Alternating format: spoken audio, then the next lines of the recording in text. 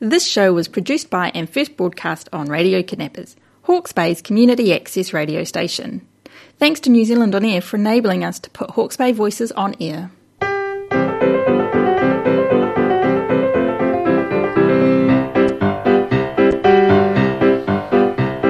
There's antimony, arsenic, aluminum, selenium, and hydrogen and oxygen and nitrogen and rhenium, and nickel, neodymium, neptunium, germanium, and iron, americium, ruthenium, uranium, europium, zirconium, lutetium, vanadium, and lanthanum, and osmium, and astatine, and radium, and gold, protactinium, and indium, and gallium, and iodine, and thorium. You're listening to Radio Kidnappers, the voice of Hawke's Bay, and I'm Lynne presenting Hawke's Bay Scientists on Air on behalf of the Hawke's Bay branch of the Royal Society Te Aparangi.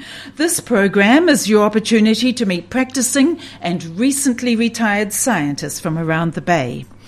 With me in the studio today is nutritionist and food commentator Fiona Windall. Fiona Windall is from Waitakere City and assures me that whilst at Waitakere College, English and geography were her favourite subjects. That is, until she discovered human biology in her senior high school years.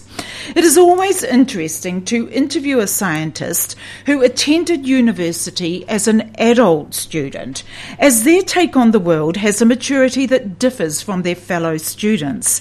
And thus it was with Fiona Windall, who began her formal studies at the age of 20, a BSc in Human Nutrition from Massey University in Albany. Let's meet Fiona Windall and hear how the girl from Waitakere City came to be Head of Nutrition with Beef and Lamb New Zealand Incorporated, based in Napier. Hello, Fiona. Hi, Lynne. Lovely to be here. It's lovely to have you with us as well. And I've already told everyone that you were born in Auckland. Whereabouts did you go to primary and intermediate school, please, Fiona?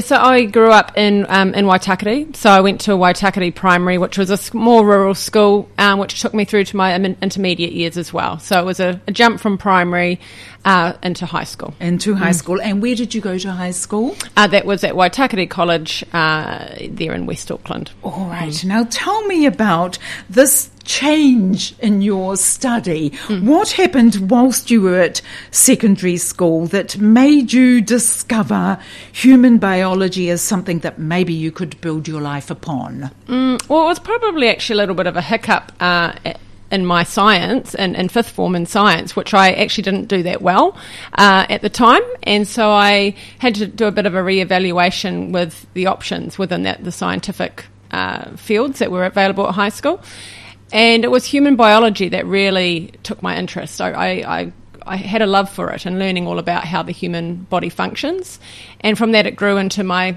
sixth form year, and then once I did move on to university, it was that physiology, which again was that bodily functions that really grabbed my attention. All right, let's go back a weeny bit, because when you left school, you didn't go straight to university. I've already alluded to that, but you did something else that I think was quite fortuitous. It gave you a good foundation upon which to build, both as a person and with your knowledge. What did you do? Yeah, so at the age of 17, I applied to join the Royal New Zealand Air Force. And at the time, I wasn't quite sure what I wanted to do with my life, but I thought I'd give that a go. And I knew about it because both my parents had served in the Air Force before I was born. And so I joined at the young age of 17 as a medic. Which put me in at the base hospital in Whenuapai, where I supported the doctors and nurses there. And it was a wonderful experience. It was a 4-year service, which sent me overseas to third world countries and supporting these nations, which made me realise I wanted to come back to New Zealand and give back to New Zealand and support the health of our nation here in New Zealand. It's an interesting thing to do, isn't it? And it never goes amiss. It is a building block, and in your case, a very, very good one. Most opportune. Yeah, absolutely. I did a lot of growing up in that time. They throw a lot of responsibility at you, and you quickly realise there's all these opportunities there for you, and you need to grab them while you can. Yeah, good on you. So you come back to New Zealand at age 20. Mm-hmm. You go to Massey University. What were we studying there, please? So that was a Bachelor of Science, majoring in human nutrition. So that was a 3-year degree, which did give me a little bit of room for some electives. So whilst I based it around the sciences with a human nutrition focus, there was room for me to have electives, which I had some marketing papers in there and some psychology as well. And marketing was another area of interest where I saw there was huge opportunity to combine my nutrition knowledge and applying that in a marketing sense. You enjoyed the degree?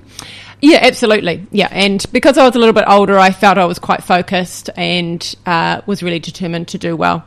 It's interesting, isn't it? Because you would never have done that at age 17. No, at the time I didn't think I had it in me to do a degree. So I needed those years just to mature a little bit and understand that I had it in me to put myself forward to it. So when you got into your first lecture and you look around at all the other students who are going to be your fellows for the next 3 years, did you feel so much older than them because of the experiences that you had had? I suppose a little bit. I didn't feel out of place, but I sort of felt like I perhaps was more focused and was really determined compared to my younger counterparts who had come straight out of high school and weren't quite sure what they were going to do with their life. I think as an adult student, you're ready to go, aren't you? You've sorted it. Yeah. You know what you're doing and you just want to get on with it. Yeah, absolutely. All right. So we leave university at the end of 2002 and you get what must have seemed to you the ideal job. Yes. Must have seemed pretty whoop-de-doo, I would think. I was. So where did you go and what did you do? It was a case of right place, right time. So I happened to have a chat to someone at Beef and Lamb New Zealand who had come and talked to our class about their role with the organisation. I happened to have a chat with that person to express my interest in the organisation, not knowing that there was a role even open there at the time. And it was some weeks later that I heard from them. They had gone to my lecturer and asked which students they think might be a good fit for a role that had come up to cover a maternity cover. And that opportunity landed on my lap. So, you know, the good grades the hard work I'd put in had paid off because often employers do ask lecturers which students are going to are standouts. Yeah. You never know. No. When you're doing, no matter what it is you're doing, you never know what door might open for you depending on your attitude at that particular point in time.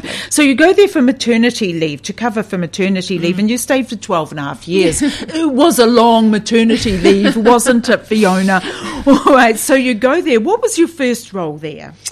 So my role initially was as a nutritionist because I'd obviously come out of this nutrition degree, but also supporting the marketing portfolio. So I was a nutritionist and marketing executive, supporting both nutrition and marketing. And, my job entailed anything from analysing meat cuts from the nutritional composition point of view, but on the marketing side I was looking at their key performance indicators across the business and ran a couple of competitions for farmers, which was looking for the best and most tender steak in the country. So let's talk about how one does that kind of a competition. But I suppose before I do that, the focus of what your role was domestic, wasn't it? We're not talking export here. We're talking excellence domestically. Yes. Excellence domestically. Yeah, that was the key role of the organisation is domestic promotion. Domestic. So how does one judge whether a piece of meat is better than the piece of meat that's sitting next to it? What are you looking for? So the competition, which attracted at its peak around 400 entries, the farmer would select their animal, their best animal, and with my liaison with the meat plant, we would take a sirloin off, which would go off to a lab. At the time it was either Lincoln University or Carne Technologies, who would look at the tenderness. So they would run that through technology that would be calibrated to a human's bite to work out how tender that piece of meat was after some cooking in a water bath. They're also looking at quality measures like pH and marbling to ensure those quality measures were up to speed. And then based on tenderness, that would then whittle it down to the most tender to go through to a tasting panel where we would have chefs, would have a celebrity to draw media attention, and they would taste these steaks blinded. So it's quite comprehensive, isn't it? I mean, that's a lot of testing before you even get to taste the product. Yep, exactly. Isn't it? Yes. Did you knock things out along the way? Like if the pH isn't right, if the tenderness isn't right, if the fat content isn't right, do those ones go by the by and you're only left with ones you're going to taste? Or do you taste all of them regardless? No, we do whittle it down. So say if there was a pH that was off through processing, that wouldn't make it through. So there was criteria to get it through to a final stage, but it was based namely on tenderness. So based on the shear force, it was the lowest shear force were the most tender, so we would take the top, say 20% within each category, and it was those that went through to a semi-final for tasting. All right, you're really looking to make certain that the product that we're putting on the supermarket shelves in New Zealand is a product of excellence. Absolutely. And this is what you're measuring against. Yes. Does that ongoing still? I mean, you started doing this some years ago now. Do we still do this with our meat? Yes. So there's the Quality Mark program, of which our organisation oversees, and that requires that all retailers are audited. So anyone that's selling beef and lamb are audited on a range of measures. So that's pH, food safety, tenderness measures. Because of those competitions and changes in procedures, the tenderness measures are all at a level, if not better, than they were, say, 20 years ago. So the tenderness levels aren't being checked as regularly because they've all sort of reached the best case. They know what they're doing now. Yeah. They know what they're doing now. I remember the advertising billboards, really big billboards all around New Zealand at this time. We're talking the early 2000s to mid-2000s to 2010, that kind of a period. And we had famous sports people up there. And I remember keeping in mind we're Hawke's Bay here at the moment, the Evers-Swindell girls, they were on those beef and lamb boards, weren't they? And then we added in Sarah Ulmer when she became a winner for her cycling. So we had three gorgeous girls up there for everyone to have a look at advertising our beef and lamb products at that time. Tell me about that kind of marketing. Did it work, or were we just looking at three winners on a billboard? Yeah, no, there was definitely a lot of thought that went into our association with those Olympians or elite athletes. At the time, our CEO, Rod Slater, is a very keen sportsman and could see winners before they received a gold medal. He could foresee that. And so there's actually a history prior to those girls that we had an association with sportswomen.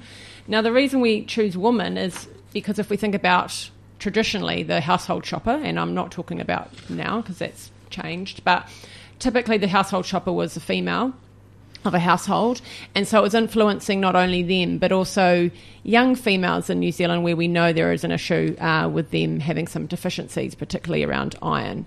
And so by using role models like the Evers-Swindell twins, Sarah Ulmer, and more recently Sophie Pascoe, Sarah Walker, Lisa Carrington, it was really trying to showcase how great our product was and how good it could make you feel and potentially perform. So it was a deliberate choice to choose females based on that. And obviously these women are rock stars in their own right. And what better people to align ourselves with. Yep, and really nice women as well. Yep, down to talk earth. Beautifully on the television when they're interviewed and very personable when you meet them in person. Yes. Just really super icons for New Zealand sport. You did well with all those girls. I think they were wonderful. There comes a time when you need a change of tack, so to speak. And on the side, you're doing some private work with communications and marketing on the side there. But you come down to Hawke's Bay to live. So we're talking right at the beginning of 2017, you become a Hawke's Bay girl. Mm-hmm. You're coming also to work with beef and lamb in the Bay here, but sitting alongside of it, I want to just touch on what is sitting alongside of beef and lamb for you, because you had Hawke's Bay, Poverty Bay branch of the New Zealand Institute of Food Science and Technology that you were involved with, and also the International Meat Secretariat Committee on Human Nutrition and Health. You were aligned with those two organisations whilst working. Tell me just briefly about those two organisations and why it's important for us to participate. Sure. So when I moved to Hawke's Bay, I felt I needed to build up my network and connect with other like-minded people who worked in the food industry. So I joined the branch of the New Zealand Institute of Food Science and Technology to connect with others, and by doing that, I've helped run networking events and visits to various food manufacturers around Hawke's Bay, and it's been a great introduction for me to meet people here in the area. On the international front, the International Meat Secretariat are people like myself working across the world, working in the meat industry with a nutrition background, and so that network is absolutely valuable so that we can have a common united voice about the role of red meat in healthy diets, and keeping in mind that sort of in that pre-competitive space, because globally our meat does compete with other countries, but when it comes to nutrition, we can all have a united front in looking at the evidence that supports red meat in diets. You've also got to work with the scientists and with the farmers, don't you? So in that kind of a role, you plus all the other Fionas out there that are doing similar sorts of things, you're all aiming for a good, solid, nutritional product from your local areas. I presume that's what you're doing. Absolutely. It's about having, a united front, really. So if we think about, we're overloaded with information at the moment, and the general public or the consumer can get quite confused about what foods are healthy or not. And red meat's taken a bit of a focus around people questioning whether it's good for you. And so through these connections and these both international and local networks, we're ensuring that we're all singing off the same hymn sheet. And so, that's important, isn't exactly. it? A mixed message, whether it comes on your telephone or whether it comes across the screen or whether it's in the newspaper, the mixed message is where we all get into trouble, really. Yep. Let's come back now and see how these two organisations fit into the goals of beef and lamb across New Zealand, because we're still looking internally for our marketing, even though these roles have an external focus to a degree. What you are taking from those roles is going to be used internally in New Zealand here. You alluded to the fact that as consumers, we put a question mark over red meat. Are we wrong to do that? Well, as I say, there are a lot of factors surrounding people's everyday decisions, and I think in terms of people questioning red meat's role, it's not just about nutrition anymore. So if we think about how sustainability has become more at the forefront of people's minds, and climate change and various other agendas sort of pushing for plant-based eating, it has given people more reasons to sort of put that question mark over. And I understand that. There is a lot of different headwinds for our industry that we're having to consider. That gives people not only one reason to perhaps sit on the fence about their red meat eating, but there's numerous reasons. And often people will draw on, the negative because they see a negative headline. And often when you don't know a lot about something, you might sort of default to something perhaps negative you've heard. Is some of this age-related? Are young people more likely to steer clear of red meat than older people or middle-aged people? Is there an age factor in this analysis, Fiona? Yeah, well, certainly we do our consumer insights across New Zealand from the age of 18 and upwards, and we do see differences in perceptions. I guess a big one that we notice with our older demographic is the concern around price of meat, so in all food, to be honest. So they've noticed the change of prices of food, so they might be more likely to be concerned around that price. Younger people, they they often reply with they enjoy the experience. So they're all about the experience when you eat food. And the taste. The taste and everything that comes around it. Going out for dinner with lots of friends. Yep. Barbecues. Yes, and reliance on meal kits. That's shot through the roof, particularly with the younger demographic, is this convenience that you can order your week's ingredients based on meal kit, the meal kit growth. So, there are differences. I mean, across the board, we're still seeing about 9 in 10 households are still consuming red meat, but it's those quantities and frequency that may have come down. And there's certainly awareness across all age groups around where does it fit and how relevant is it for me in my dietary regime. I want to ask you about the negative publicity that there is in New Zealand, and I'm sure it's not just in New Zealand, but we seem to be very good at negative publicity in New Zealand at times, about the role of farmers and farm animals as regards our concerns about climate change. Older people maybe have a different view on this than younger ones. I'm not certain, but does your research look at that concern as well? So that's got nothing to do with taste and all that sort of thing. Everything to do with climate change per se. Yes, most certainly. We ask New Zealanders their various views and perceptions on our farm practices. We break that right down into the various factors, whether that's water quality, land use, emissions, and then we can also get a steer on where our reputation sits against other primary sectors as well. So we certainly have a good handle on where people's concerns are, and then we can respond accordingly in terms of how we inform people without overwhelming them with information, because there's a lot of good stuff happening, but it's ensuring that what we're sharing aligns with their values and their concerns. What about social media? It has an influence on a lot of younger people, I suppose, but it's not just younger people these days, but they have a great belief and reliance upon social media. Are there days when you wish you could dick everyone's phones? Certainly social media has kept us more connected than ever. Millennials would be, described as the most globally connected demographic of our time.